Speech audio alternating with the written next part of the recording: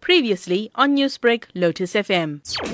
Let's start with the countries where South Africans are banned. Countries like Israel, Turkey, Germany, Saudi Arabia, Switzerland have all banned South Africans from entering their borders.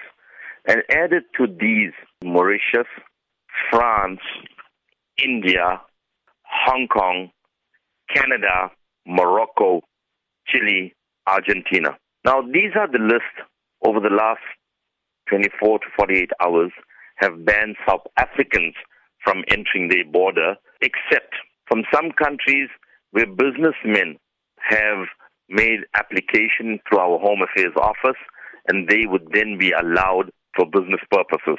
What kind of impact is this having on the travel industry right now? Salma, that's completely, I don't know what to say.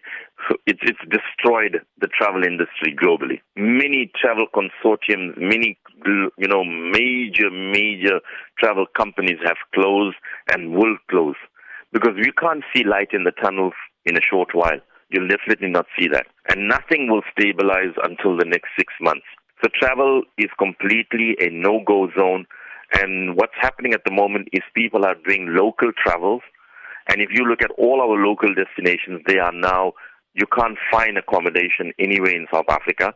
People are driving through the garden route. They may not be able to use the garden route beaches, but they are driving through and using the hotels and going through to the Cape. Risks are there, but they're taking the necessary precautions, and that's what South Africans should do. If they still insist on going on a holiday, they should explore South Africa, and South Africa has beautiful resorts throughout the country. And maybe it's time for us to start supporting South Africa. Definitely international travel is a no-go right now. What are you actually advising your clients to do when they want to consider international travel or have made bookings thinking, the virus will disappear by December? December's at our doorstep right now, and there's no travel in December. I'm saying not even until March. I wouldn't advise anybody to make any booking, at least not until March. And if they are, then they must ensure that they take travel insurance policies.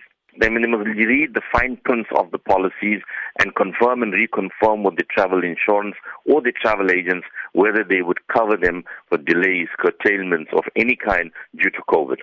Newsbreak, Lotus FM, powered by SABC News.